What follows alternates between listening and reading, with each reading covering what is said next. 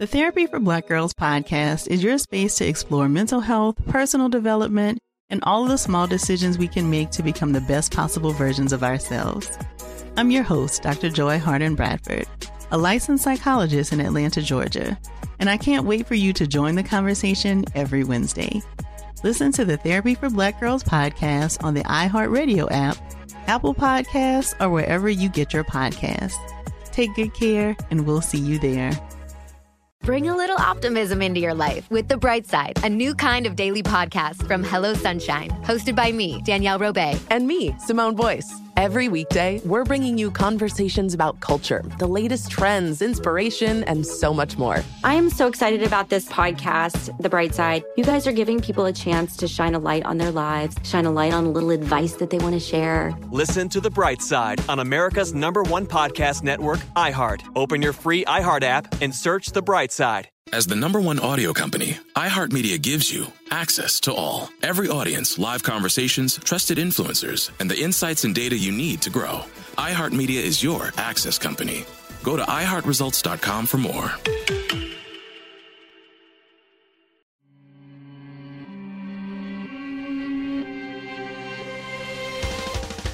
Welcome to Creature Feature, production of iHeartRadio. I'm your host of Mini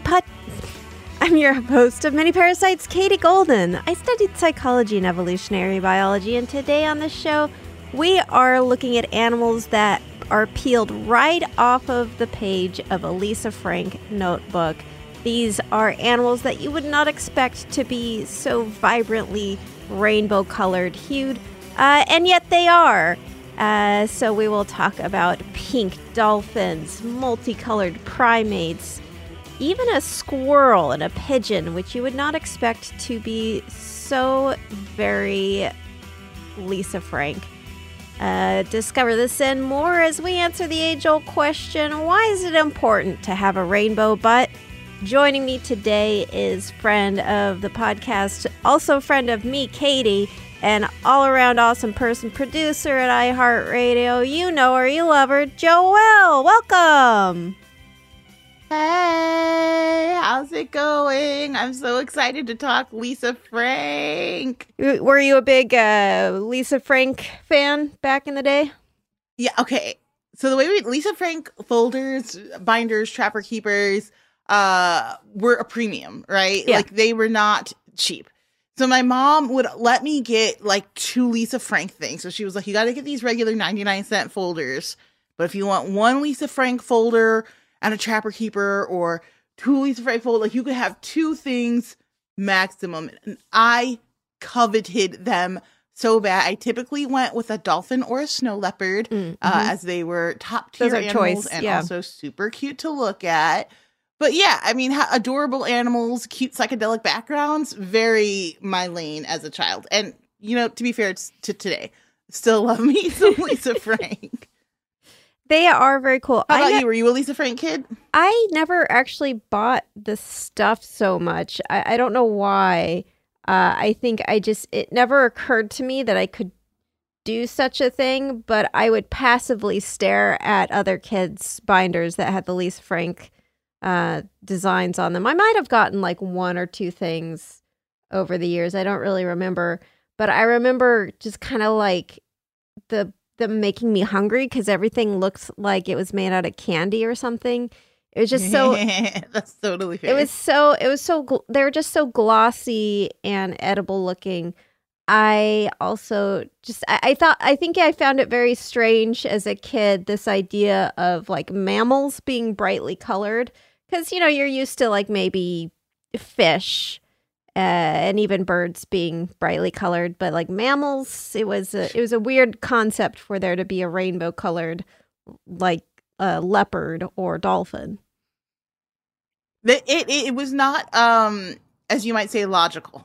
It's very illogical. Yeah. Coloring. But I think that's sort of what I loved about it. There's a like hyper realism fantasy sort of element happening where why not a tie-dye cheetah? Yeah. Here, unicorns are very real and they're gorgeous. I like that her unicorns were white, but it was their tails and their manes that were like tie-dye. Yeah. Super bright colors. I just think it's fun to look at and pretend you're in a world where there are mega waterfalls and aliens driving like, what do you call those? Punch buggies. Everything about Lisa Frank's world was just gorgeous and peaceful and exuberantly vibrant. And I appreciate that to this day. Yeah, I think it's a really lovely art style. I think when I was a kid back in the 90s, I feel like girls, in terms of sort of being classified into like animal obsessives, were either super into horses or super into dolphins. I don't know why that happened, but that, like, when I was a kid, it was, you were either in horse camp or dolphin camp. I personally was obsessed with. Couldn't be in both. No, you had to either be a horse girl or a dolphin girl. I was like into cats because I had a cat, but I felt like horses and dolphins were like the thing, right? Like if you had a Barbie, you could get her a horse or you could get her a dolphin for some reason. I don't know why Barbie could have a dolphin. Maybe it was Skipper who had a dolphin. I think it had something to do with all of us wanting to be marine biologists. I don't know who planted this idea in children's heads, but for a while, it was like you could be a horse girl lover and you wanted to sort of like work on a ranch and like live in the Wild West and tame wild horses. Black Beauty was obviously a staple for many of us in our youth, whether it was the classic Black Beauty film or you're reading the novel. I think it really cemented this idea of running away and racing horses. And then, or you were marine biology camp and you're like, I will swim under the ocean, sort of be a mermaid, but not really. Also a super smart scientist. And there'll be very cute dolphins who make the best little sounds and do tricks. This was before we knew SeaWorld was a terrible place, guys. We were children and dolphins were doing dope tricks and you could be their trainer and they would high five you if you fed them a fish. And it was really, we were living in a dream world. And I really think that's what separated and divided the camps, is like you were either into the marine biology of it or you were prepared to live on a farm. I didn't like the smell of horses. At first I thought I might be a horse girl, but then I went to ride horses. I said, it smells awful here. I hate it. Also, they were really tall and I was scared of heights. So horses were hard for me. My mom's a horse girl. She was disappointed. But I became a dolphin girl very early. And then Lisa Frank introduced me to the snow leopard. And I said, is there a more beautiful creature on God's earth? There isn't. They're so snow leopards. So fluffy.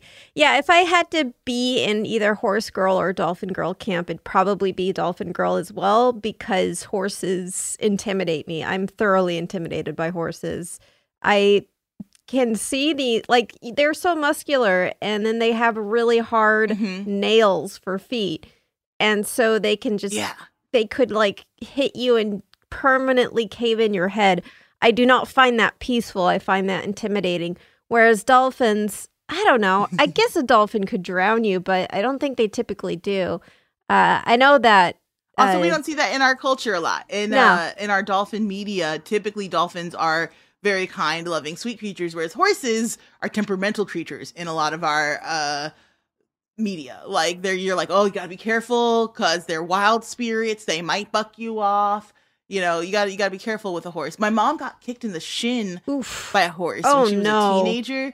So she has a permanent horseshoe imprint on her shin. No. She likes to think it's lucky. I said, you were kicked by a horse in the shin. Oh, man, the shin. I hate it when stuff happens to the shin because it's like one of the bones where it's like right there. There's nothing. There's like a thin layer of skin and tissue covering it, but there's no cushion. It's just a bone there, and I hate it. I hate when I'm shaving my legs, I hate shaving over it because I'm like, there's a bone right there. Like, it's not that far so delicate to bone. Yeah. So, like, the idea of a horse kicking right, I want to throw up. Yeah. Anyways, that's horrible. It's a lot. That's horrible. It's so funny because I have like such a tolerance and love for weird, disgusting animals, spiders, snakes, everything. And then you're like, it's like with horses, I'm just like, I don't know about horses, man. I like them. I like looking at them. I respect them. That's the thing, is like, I don't fantasize about like, you know, being buddies with a horse because I respect them too much for that. They are thoroughly, to me, they are intimidating enough that I want to give them like a wide berth. But yeah, dolphins are not, as everyone knows, like they're not the sweet, peaceful creatures in terms of like other sea life. They're predators, and so they like to play around with their food. They like to hunt, but in terms of their relationships with humans, they generally do not pose any threat to humans. They actually can be quite curious about humans, and they can be quite friendly. But the reason I bring up dolphins is I remember there were always these beautiful multicolored dolphins, sometimes like these pink dolphins that Lisa Frank would draw. And it turns out that Lisa Frank was not making this up. There indeed are pink dolphins. These are the Amazon River dolphins found in where else but the Amazon River. We have talked about these on the show before, but I mean, I think it's worth repeating information about pink dolphins as much as possible. I mean, look at how cute they are. Yes. They're so adorable. I think popular media has really let us down by not featuring more of these pink dolphins. We see a ton of, I don't want to call them regular, like bottlenose dolphins, I feel like are maybe the ones we see the most. Your typical blue, white-bellied looking thing. And they're cute. Listen, there's no dolphin shaming here. I'm just saying, out in the world, there's a light pink dolphin who constantly looks like it's smiling and a little bit high. Its eyes are very small. And who it's precious. I would protect it. It should be a mascot for several different teams. People should be fighting over the rights to be like, no, we're the pink dolphins. Look at how perfect they are. It's a sweet baby. It's so funny. Her Alyssa. It's so funny because we think of pink as this soft, cute color, right? Like something that's pink is sweet and cute. And of course, with our culture, some like in modern sort of like Western culture, pink is like a girly color. I'm not saying it is, right? I don't put that kind of baggage on colors because I think pink is everyone's color. Anyone can like. I think it's weird to like limit what colors people can use. That's strange, but our culture is like girls pink. The thing is, this pink for these Amazon River dolphins, also known as the Boto River dolphins, are a male characteristic. So the pink is a male characteristic because it is actually scar tissue as a result of fighting with other dolphins or with other creatures. And it's attractive to females because the more pink that they are from just this like frequent abrasion, because their tissue scars very easily. This is an evolutionary trait, and it will turn pink from all of this scarring. And so the brighter the pink from this skin irritation, essentially from fights and shoving and roughhousing, is attractive to females. So this pink, basically, the pinker you are, the more like tough and aggressive you are, and the more rough and tough, from anywhere from like just serious fighting to just kind of roughhousing with other dolphins. So I was right. They are the perfect mascot. Yes. That's a bright neon pink dolphin mascot to be like, hey, we're ferocious. We be fighting all the time and the ladies love us. What about it? Like, my God, if I was starting a sports team tomorrow, this would be my mascot.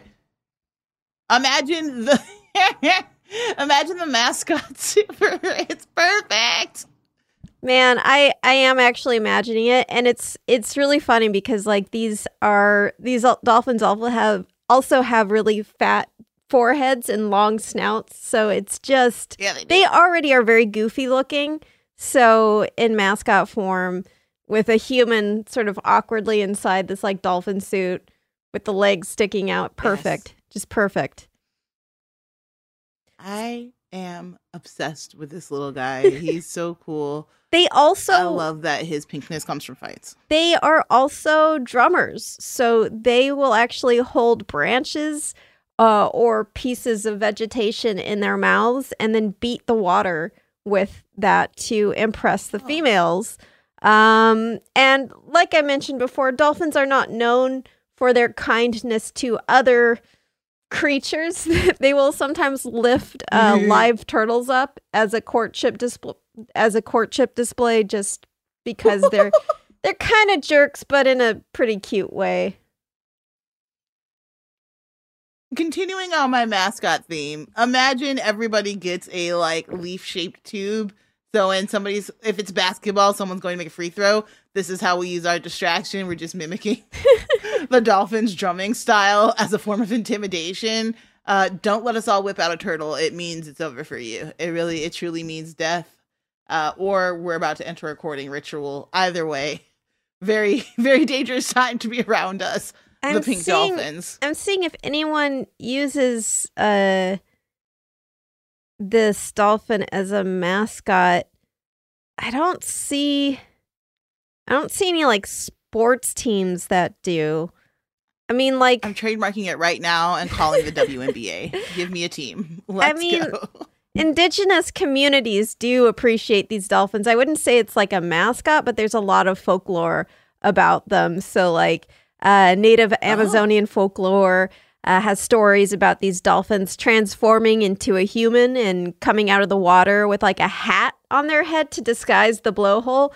I just love that it's like amazing. It's like a transformation mermaid story, but like they keep the blowhole. Like they turn from a dolphin into a human, but there's no way for them to also get rid of that blowhole.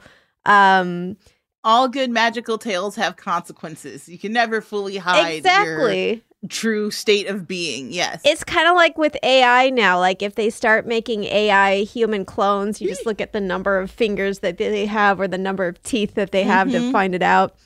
Also, they believe that they could turn into a beautiful woman who could seduce a married man and then after having sex with him, turns him into a baby and then puts him inside his own wife's womb. So, diabolical. Yeah, well, I think that it's an interesting concept. It actually sounds like the plot of Being John Malkovich, right? I never understood the plot for Being John Malkovich, so I'm going to take your word on it. I think it's a river dolphin played by Catherine Zeta-Jones, who, you're right, like, and then she impregnates. Yes, I haven't seen this movie in so long. Wait a minute. Okay, so here's the thing: popular culture has given me a dolphin, and it gave it to me in the weirdest possible way. What? I have to go back and watch Being John Malkovich. Being John Malkovich doesn't actually have an Amazon River dolphin, but it does have Catherine Zeta-Jones and gosh, who's the other actress? They fall in love, but then one of them gets pregnant with their own ex-boyfriend, kind of, or the ex-boyfriend gets trapped inside their own baby, but is not in control of the baby. It's weird. It's a weird movie. I highly recommend it. But essentially, it's the same story. Cameron Diaz? It's the same story as this folklore about this river dolphin, which in a certain sense, it's the same story. But anyways, but yeah, they really, in real life, these dolphins pose no threat to humans. They can't transform you into a baby. But they don't do well in captivity, and they can't be trained. They are fiercely independent pink battle dolphins. They saw what happened to their cousins, and they were like, can't catch us. No, thank you. No. We will not conform to your weird human ways. Yeah, Free Willy, how about screw you?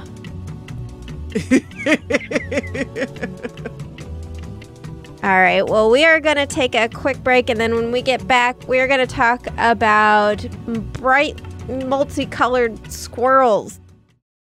Bring a little optimism into your life with The Bright Side, a new kind of daily podcast from Hello Sunshine, hosted by me, Danielle Robay. And me, Simone Boyce. Every weekday, we're bringing you conversations about culture, the latest trends, inspiration, and so much more. Thank you for taking the light, and you're going to shine it all over the world, and it makes me really happy. I never imagined that I would get the chance to carry this honor and help be a part of this legacy. Listen to The Bright Side on America's #1 podcast network, iHeart. Open your free iHeart app and search The Bright Side. My simple solution to the problem was remove people from the scene and help them feel safer. In response to attacks against Asian Americans, Maddie Park raised over $250,000 to donate cab rides to the Asian community. There is so much more work to be done. We really need to come together and tackle this issue as a community. Support the Asian community. Learn how at lovehasnolabels.com. Brought to you by Love Has No Labels and the Ad Council. Ding dong, Las Culturistas calling. iHeart Podcast Awards 2023 Podcast of the Year, Las Culturistas, with SNL's Bowen Yang and comedian Matt Rogers. There's stuff happening in 2024 that we really need to address. Pop culture and huge guests like the latest episode with Dua Lipa! The more I think about it, the more scared and nervous I get. Listen to the newest episode of Las Culturistas with Dua Lipa and all episodes on America's #1 podcast network, iHeart. Open your free iHeart app and search Las Culturistas to start listening. So, I want to talk about the Indian giant squirrel, which has a beautiful coat. I have mentioned this before on other episodes, but again, it's a giant multicolored squirrel. I have to give it another shout out during the Lisa Frank episode.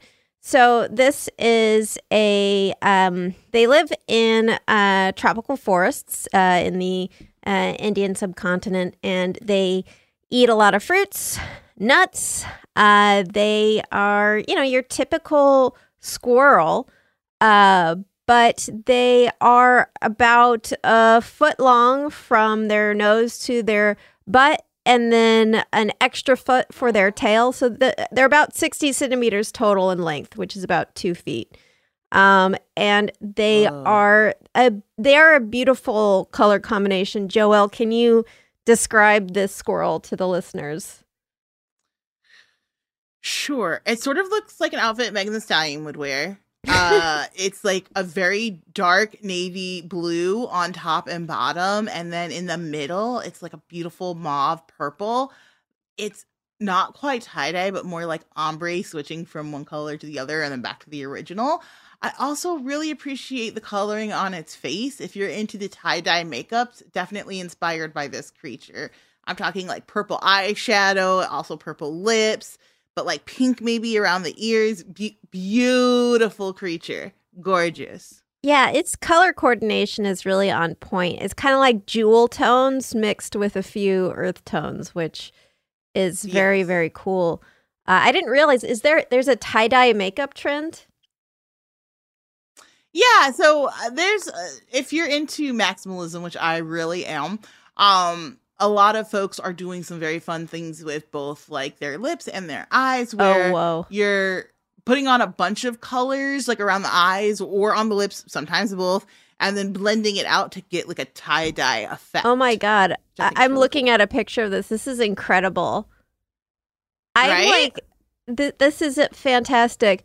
I feel blessed when I can do a wing that doesn't look like I just dragged a Sharpie across my face. So I could never accomplish this, but that's amazing. Yeah, like just it looks like, because it looks like they did the rainbow colors and then sort of dragged some kind of smudging tool to get that like tie-dye swirl effect.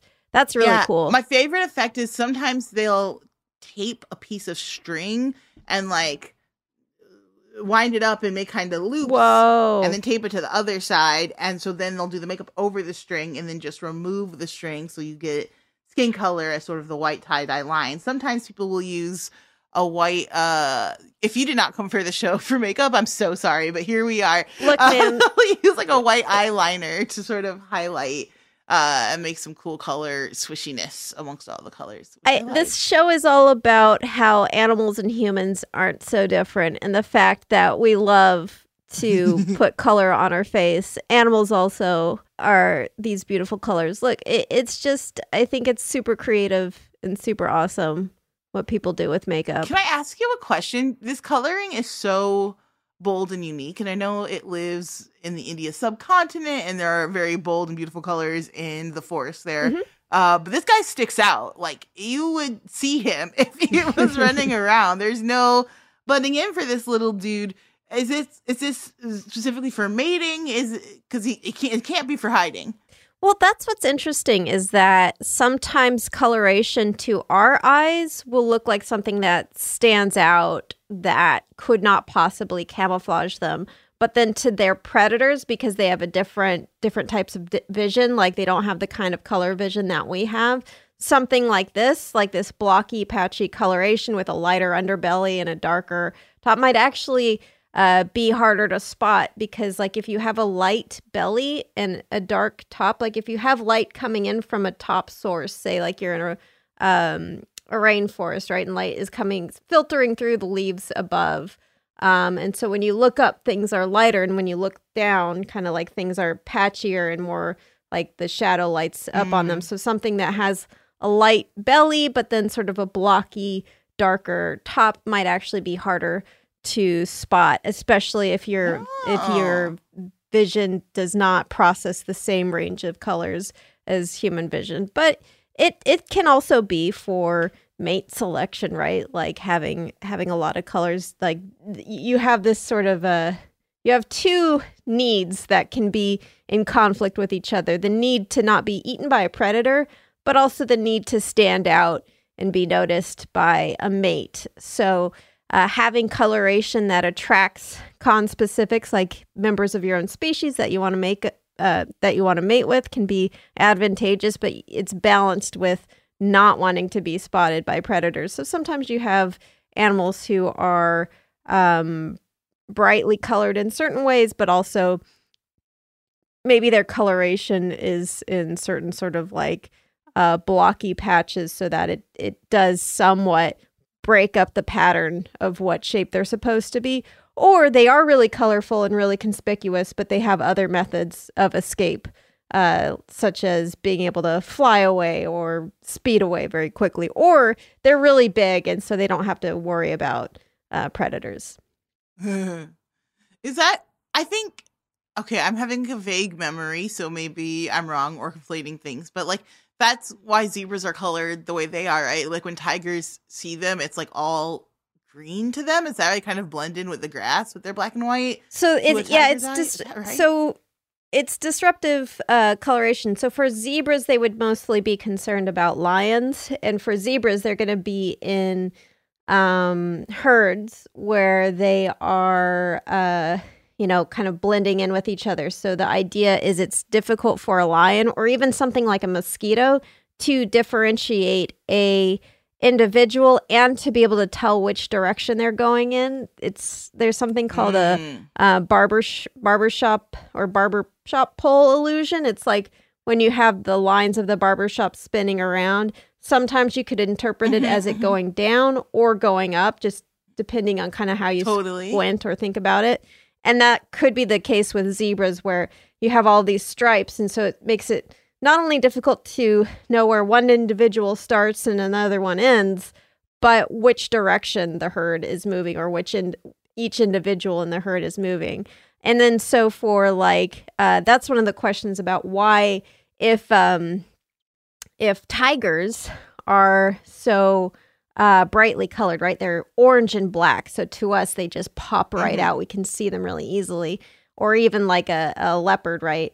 Like they're so brightly colored, and they're ambush predators, wouldn't their prey see them? Well, that has to do with the way that the vision of most of their prey is, which is they won't see so much the difference between oranges and greens.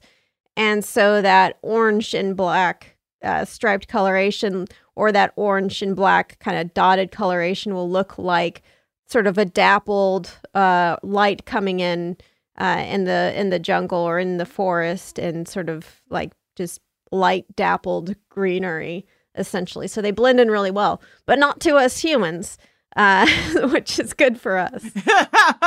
No, we can tell the difference between orange and green. We can see it clear off. Yes. Okay, I definitely was conflating multiple stories in there. No, but they're all very interesting. Getting down to the facts.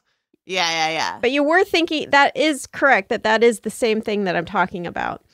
But yeah, speaking of sort of brightly colored little forest animals, this is technically a bird, so it's not unusual for birds to be brightly colored. But the reason I'm bringing this one up is it's a pigeon, which we're so used to the drab, boring pigeons of our cities. I actually love them, but a lot of people find them, they're gray, so they're not usually that interesting. But these rats of the sky, we used to call them in college. Yes, the flying rats. I actually quite love pigeons, but they are.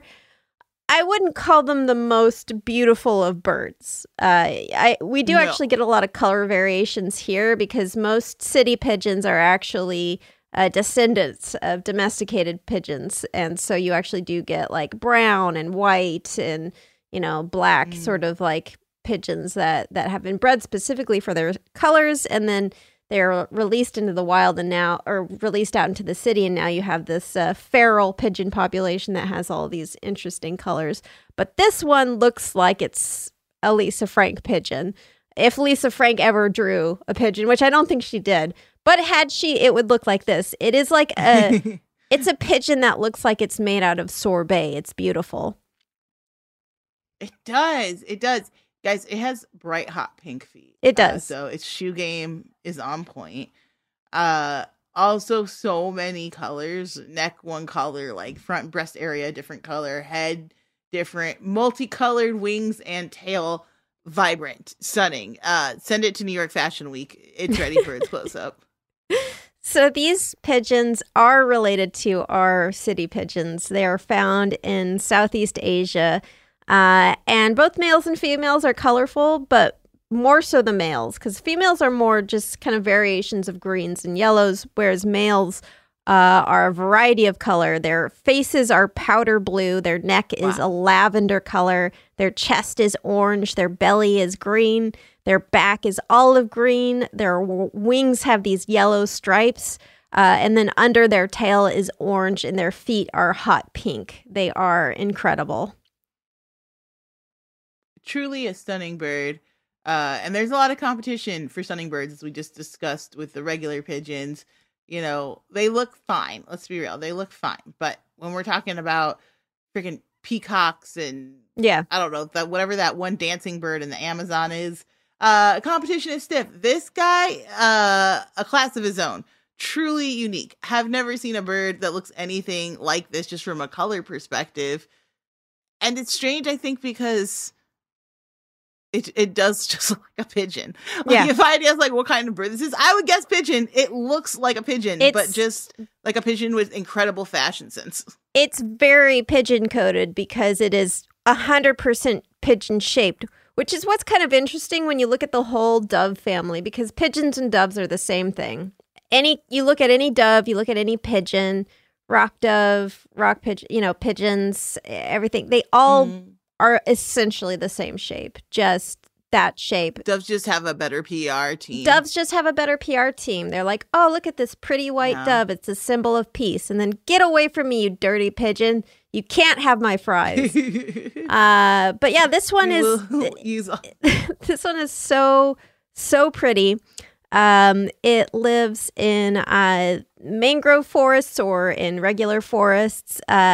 But they are similar to pigeons found in the U.S. and all throughout America, and then also in Europe, because they are really good at adapting to urban environments. So in sort of farms or human settlements or cities near where they live, they can exploit these, and they can find food on farms and in people's gardens. They're frugivores, so they eat mostly fruit, and most of their diet is just figs. They love figs, and they're really good for. Oh, okay. Who doesn't love a fig? Well, actually, a lot of people don't. I was going to say, can't blame them. Those people are incorrect. They are. Not to be judgmental, but yeah. When I was a kid, I didn't like figs. Almost literally. But I changed my mind. Well, they're an adult taste for sure. It's an acquired taste. Because as somebody who didn't grow up with figs, when you first come across them, you're like, this is like a brown fruit that looks kind of wrinkled and shriveled up, and you're like, oh, maybe that. Typically, the foods I have had experience eating don't look like this. And so it's definitely a learning curve. But once you start mowing on them, oh my God. They're very so good. So sweet, so tasty, so good in so many different things. They're also like great baking tool. I remember learning when I was young that like sometimes wasps would like go inside of figs and complete their life cycle inside figs. So I was like kind of scared of eating them because I thought I was just going to find a giant wasp. But when I got older, I learned that while this is true, there are wasps that, lay their larvae inside figs. They're tiny. They're teeny tiny, itty bitty wasps. Not scary at all. So even if just the a fig little protein, it's just free protein, and they're like ant-sized or even smaller. So like once you get to that size of an insect, if I eat it, I'm like, it's garnish. So yeah, so these birds love figs, and they're beautiful. And they're also very adaptable in situations such as volcanic eruptions. They have survived, their populations, maybe not specific individuals, have survived the eruption of Krakatoa in 1883. They were one of the only fruit-eating animals to quickly return and adapt to the post-eruption islands. Essentially, as long as there's some figs somewhere, they're fine. Like figs or some fruit there, they will go there and they will make it work. I didn't know pigeons were such good flyers. Like, obviously, I knew they could fly or whatever, but escaping a volcano and the lone survivors, that's some pretty serious flapping, which I would not have thought could happen in a pigeon. I mean, it's like, I don't know how well a pigeon could outfly like pyroclastic flow. Probably not well, but enough of them are going to survive an eruption, right? Like get out of there in time that they're able to reestablish their population. But yeah, they are good flyers. They don't actually migrate so much, but their flying is used for locating figs and zeroing in on those figs and then eating those figs. I didn't know it was going to be such a fig-heavy episode, but now I'm craving figs. I know, right? I've kind of talked myself into wanting figs. You know how the inside of figs are like, they have all those little nodules, like the little, it's a weird texture. It's kind of like, it's like a flower that's folded in on itself, like how like a daisy has those little nodules. I'm bad at plant biology, so I forget what they're called.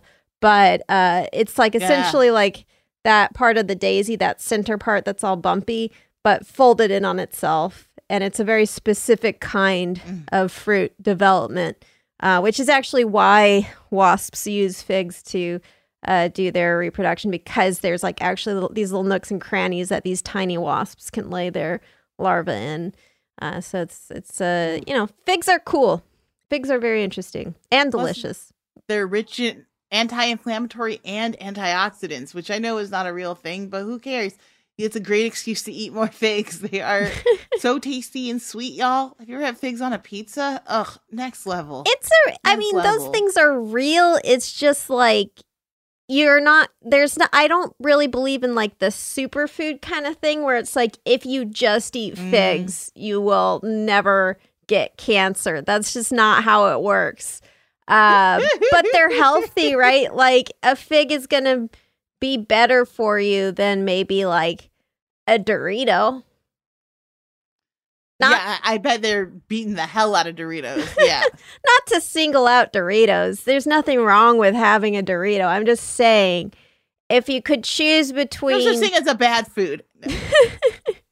It's probably not the healthiest food, a Dorito. I don't know. I don't know what damage a Dorito causes exactly to the body. But I would say a fig is probably on average better for you than a Dorito. Food science is wild, though. Like, it's very... I have a lot of problems with like food science studies because they're all over the place, man. You'll get like a study that's like, man, you should be drinking wine all the time. And it turns out it's because like France has a lower death rate, like lower cardiovascular death rate. And they're like, well, they drink a lot of wine, so maybe that's it. And it's like, guys, so that's gotta be it. That's not like That's not good That's science, not good science. dude. I just want y'all to know there are probably many contributing factors that go into this. I appreciate the excuse to drink wine. What was so craziest when I saw yesterday? Oh, they were saying that staring at a woman's chest is healthier than like drinking a bunch of water or something. I was like, that cannot be true. That just What did they even mean? I really think sometimes like what does it even mean? It was a German study, so maybe. Oh, there you go. No, I don't know. I'm joking. I have nothing against Germans, but no, I mean, that doesn't make any, like, obviously you can't just stare at a woman's chest and not drink water for the rest of your life. You will die.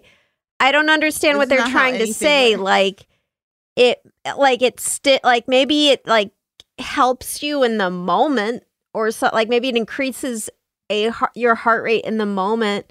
If you like boobs, which let's be honest, who doesn't? Oh, I see what you're saying. Yeah. But yeah, like they're pretty great. They're good. Like, you know, but like if I'm dying of thirst and you're like, would you like to see the best boobs in the world versus a glass of water? I'm still gonna have the glass of water. Yeah. Yeah. Yeah. Like unless I don't understand. No. It's always something, but I will. Fellas, do you guys think that you could not drink water? I shouldn't say just fellas. Anyone of the sexual orientation to whom boobs is important. Would you not drink water versus looking at boobs? Write to me. Don't write to me about that. I'm joking. I don't actually want to hear about it. I will say I do save these studies when it's like helpful to me. When they're like, drinking coffee can save your life. Yeah, I'll keep that in my back pocket. So anytime someone's like, are you sure you want a third cup of coffee? I can be like, listen, this study, I don't care where it's from or if it's real or not, but it says that I should be drinking as much coffee as I can. So I'm gonna do it. Who am I to argue? If it makes you feel good, plebeian. I read something at some point that said that dark chocolate's good for you, and then like whenever it's like, oh, did you know those studies are actually right? Up. I don't want to hear it. Dark chocolate good for you. That's the study said it. Study said it. Yeah, no, I know. I read the most unhelpful like article the other day that was just like, coffee could either save your life or kill you. I'm like, that's literally everything. That's literally anything. It could. That's water. We should definitely figure out which one of those is the final answer. Right. That's not even a good hypothesis. Right. Like a great scientist would be like, you need to go back to the trial. Right. Water could either save your life or kill you. Or save your life. Man, it's the state of nutrition reporting is we need help. Anyways, we're going to take a quick break, and when we come back, we're going to quickly shift the topic to mandrill butts. Ooh. Bring a little optimism into your life with The Bright Side, a new kind of daily podcast from Hello Sunshine, hosted by me, Danielle Robay. And me, Simone Boyce. Every weekday, we're bringing you conversations about culture, the latest trends, inspiration, and so much more. Thank you for taking the light, and you're going to shine it all over the world, and it makes me really happy. I never imagined that I would get the chance to carry this honor and help be a part of this legacy. Listen to The Bright Side on America's #1 podcast network, iHeart. Open your free iHeart app and search The Bright Side. My simple solution to the problem was remove people from the scene and help them feel safer. In response to attacks against Asian Americans, Maddie Park raised over $250,000 to donate cab rides to the Asian community. There is so much more work to be done. We really need to come together and tackle this issue as a community. Support the Asian community. Learn how at lovehasnolabels.com. Brought to you by Love Has No Labels and the Ad Council. Ding dong, Las Culturistas calling. iHeart Podcast Awards 2023 Podcast of the Year, Las Culturistas, with SNL's Bowen Yang and comedian Matt Rogers. There's stuff happening in 2024 that we really need to address. Pop culture and huge guests like the latest episode with Dua Lipa! The more I think about it, the more scared and nervous I get. Listen to the newest episode of Las Culturistas with Dua Lipa and all episodes on America's #1 podcast network, iHeart. Open your free iHeart app and search Las Culturistas to start listening. All right, so we're back, and Joelle, we are talking about mandrill butts, which does sound like a pornographic title, but it's animals. It's animals. It's just animals. Okay. It's innocent. So not human males. No drills involved, but lots of butts, apparently. It's not mandrill butts, but mandrill butts. All right? So, mandrills are these amazing primates found in rainforests in West Central Africa. They are the largest monkey in the world. They're not apes. They are monkeys, even though they have, like, oh my goodness, a stubby tail. They're a short-tailed monkey. And they weigh over 70 pounds. So they're big. They are... Oh, big boy. Yeah.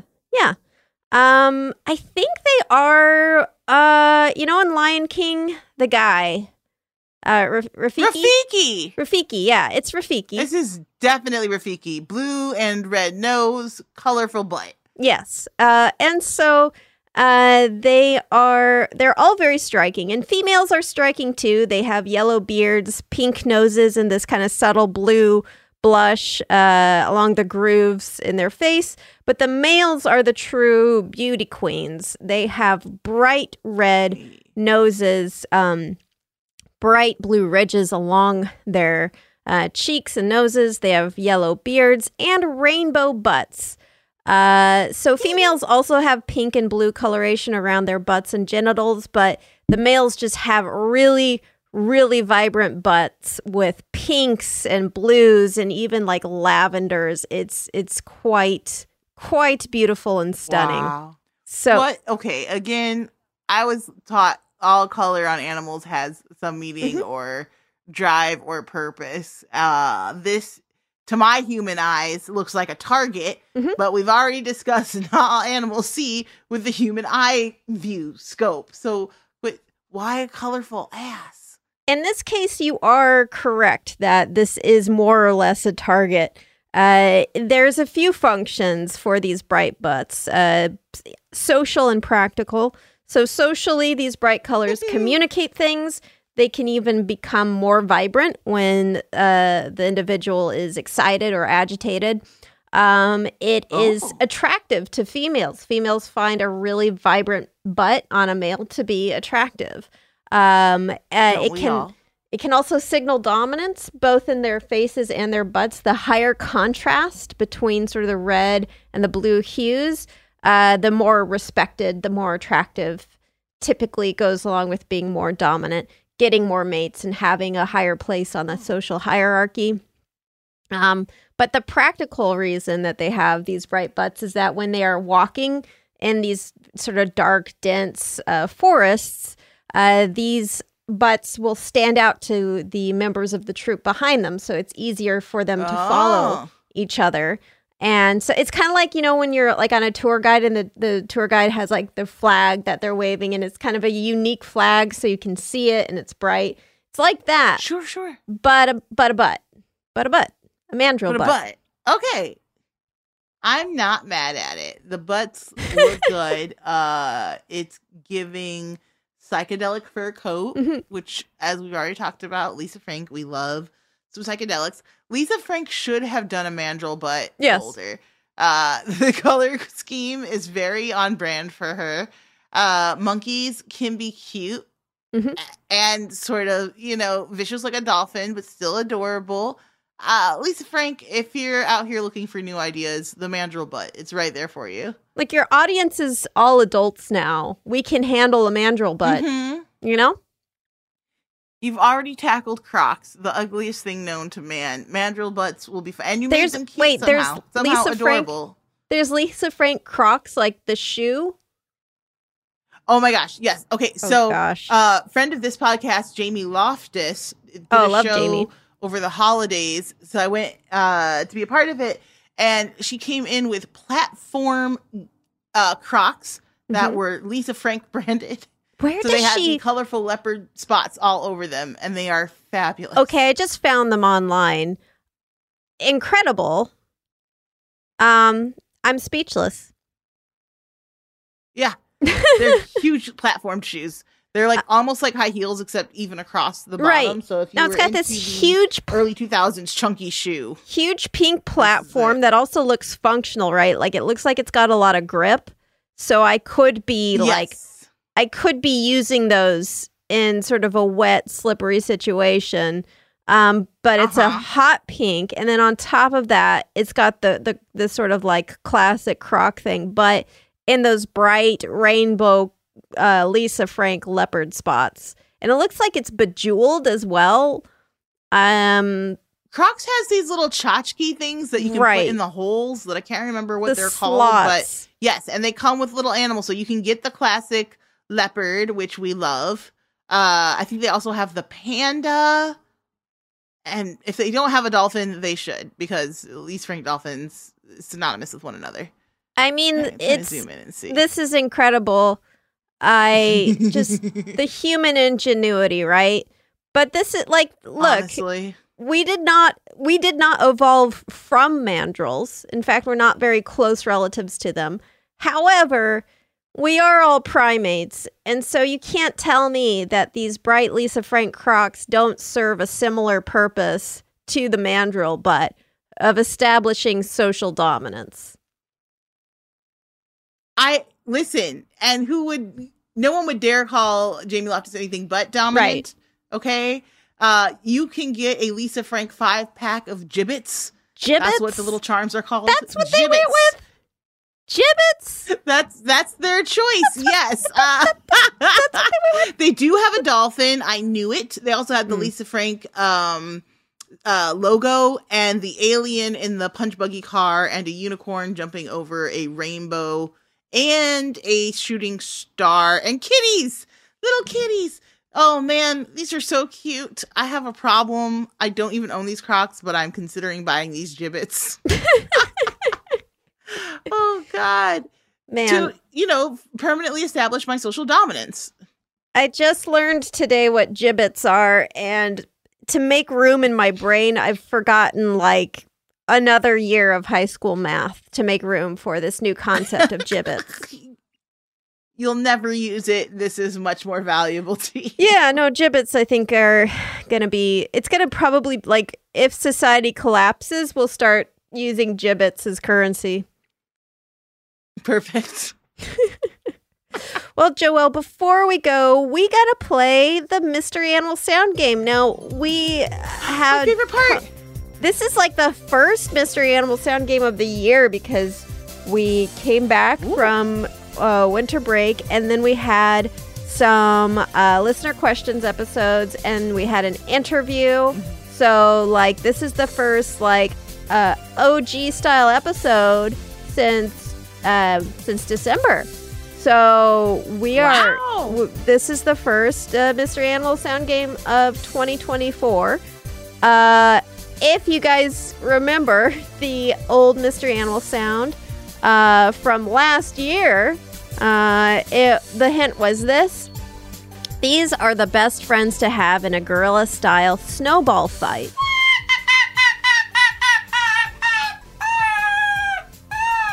What are the little monkeys that live in the snow? And, like, I want to say Japan? It sounded like when my dog was a puppy, and it's making me very nostalgic. It's such a cute little sound. I don't know what it is, but I already love it. Please so be it's somewhere between it's somewhere between a dog and a snow monkey. Well, that is closer to the truth than you may have realized, because this is actually an Arctic fox, kind of making this little like weird laughing sound as a way to communicate. Congratulations to Danielle B for guessing correctly. This is actually one, I believe, that was rescued. So it lives with humans, and so when its human caretaker laughs, this little Arctic fox laughs as well, but the laughter is more of a case of, not as much a case of the giggles as it is a form of communication. But yeah, Arctic foxes' coats change. So in the winter, they have this beautiful white coat that helps them blend in with the snow so that they can ambush their prey and hide from predators. So you would never see them coming in a snowball fight. What a good little fox. I would recruit them to my team immediately. So cute. Also, they are adorable. Adorable. So it's truly a win for all of us. The most fluffy little snow gremlins out there.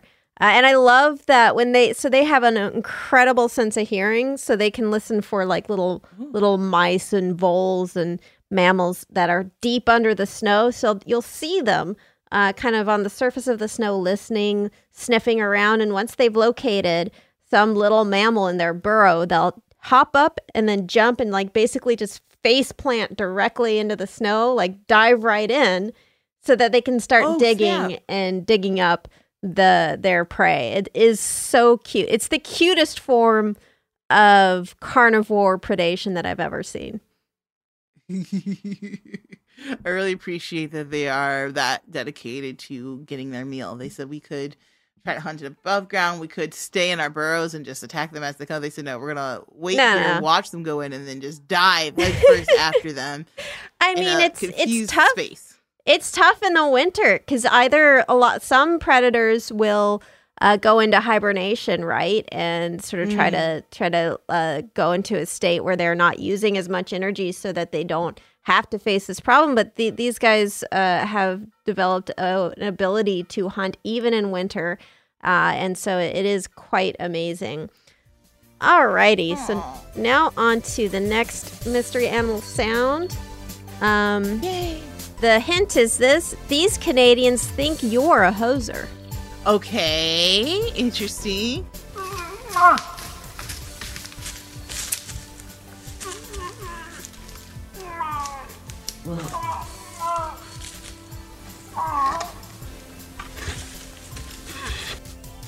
Alrighty, do you have any guesses? Oh, again, two very disparate guesses. But first I was like, oh, it kind of sounds like a Canadian goose. But then it's like, I hear like a lot of shuffling on the ground. It sounds like sticks and snow. And I'm like, is it like a deer of some kind? I know these are very far apart animals. I don't know. All right, well, is it a goose? Canadian, is it a deer or somewhere in between? We'll find out on next Creature Feature. Joelle, thank you so much for joining me today. Where can people find you? Thanks so much for having me back, Katie. This is always a blast. I really appreciate you indulging my Lisa Frank love. Y'all can find me all over the internet at Joelle Monique. That's JoelleMonique. And thank you guys so much for listening. If you think you know who is making the mystery animal sound, you can write to me at creaturefeaturepod@gmail.com. You can also write to me your questions. I do answer listener questions. And I also appreciate photos of your pets. Do not email me about that question about whether you can stare at boobs instead of drinking water. I don't want to know. And thank you to the Space Cosmics for their super awesome song, Exo Lumina. Creature Feature is a production of iHeartRadio. For more podcasts like the one you just heard, visit the iHeartRadio app, Apple Podcasts, or hey, guess what? Wherever you listen to your favorite shows. I don't know, I don't care, and I don't judge you. See you next Wednesday. Alrighty. The Therapy for Black Girls podcast is your space to explore mental health, personal development, and all of the small decisions we can make to become the best possible versions of ourselves. I'm your host, Dr. Joy Harden Bradford, a licensed psychologist in Atlanta, Georgia, and I can't wait for you to join the conversation every Wednesday. Listen to the Therapy for Black Girls podcast on the iHeartRadio app, Apple Podcasts, or wherever you get your podcasts. Take good care, and we'll see you there. Bring a little optimism into your life with The Bright Side, a new kind of daily podcast from Hello Sunshine, hosted by me, Danielle Robay. And me, Simone Boyce. Every weekday, we're bringing you conversations about culture, the latest trends, inspiration, and so much more. I am so excited about this podcast, The Bright Side. You guys are giving people a chance to shine a light on their lives, shine a light on a little advice that they want to share. Listen to The Bright Side on America's #1 podcast network, iHeart. Open your free iHeart app and search The Bright Side. Let's take a moment to breathe. Deep inhale. Extend your spine. Remain focused on what you're doing. If safe to do so, exhale slowly, leaning to one side. Inhale back to center. If safe to do so, exhale slowly to the opposite side. Find mental health resources at loveyourmindtoday.org. This message is brought to you by the Huntsman Mental Health Institute and the Ad Council.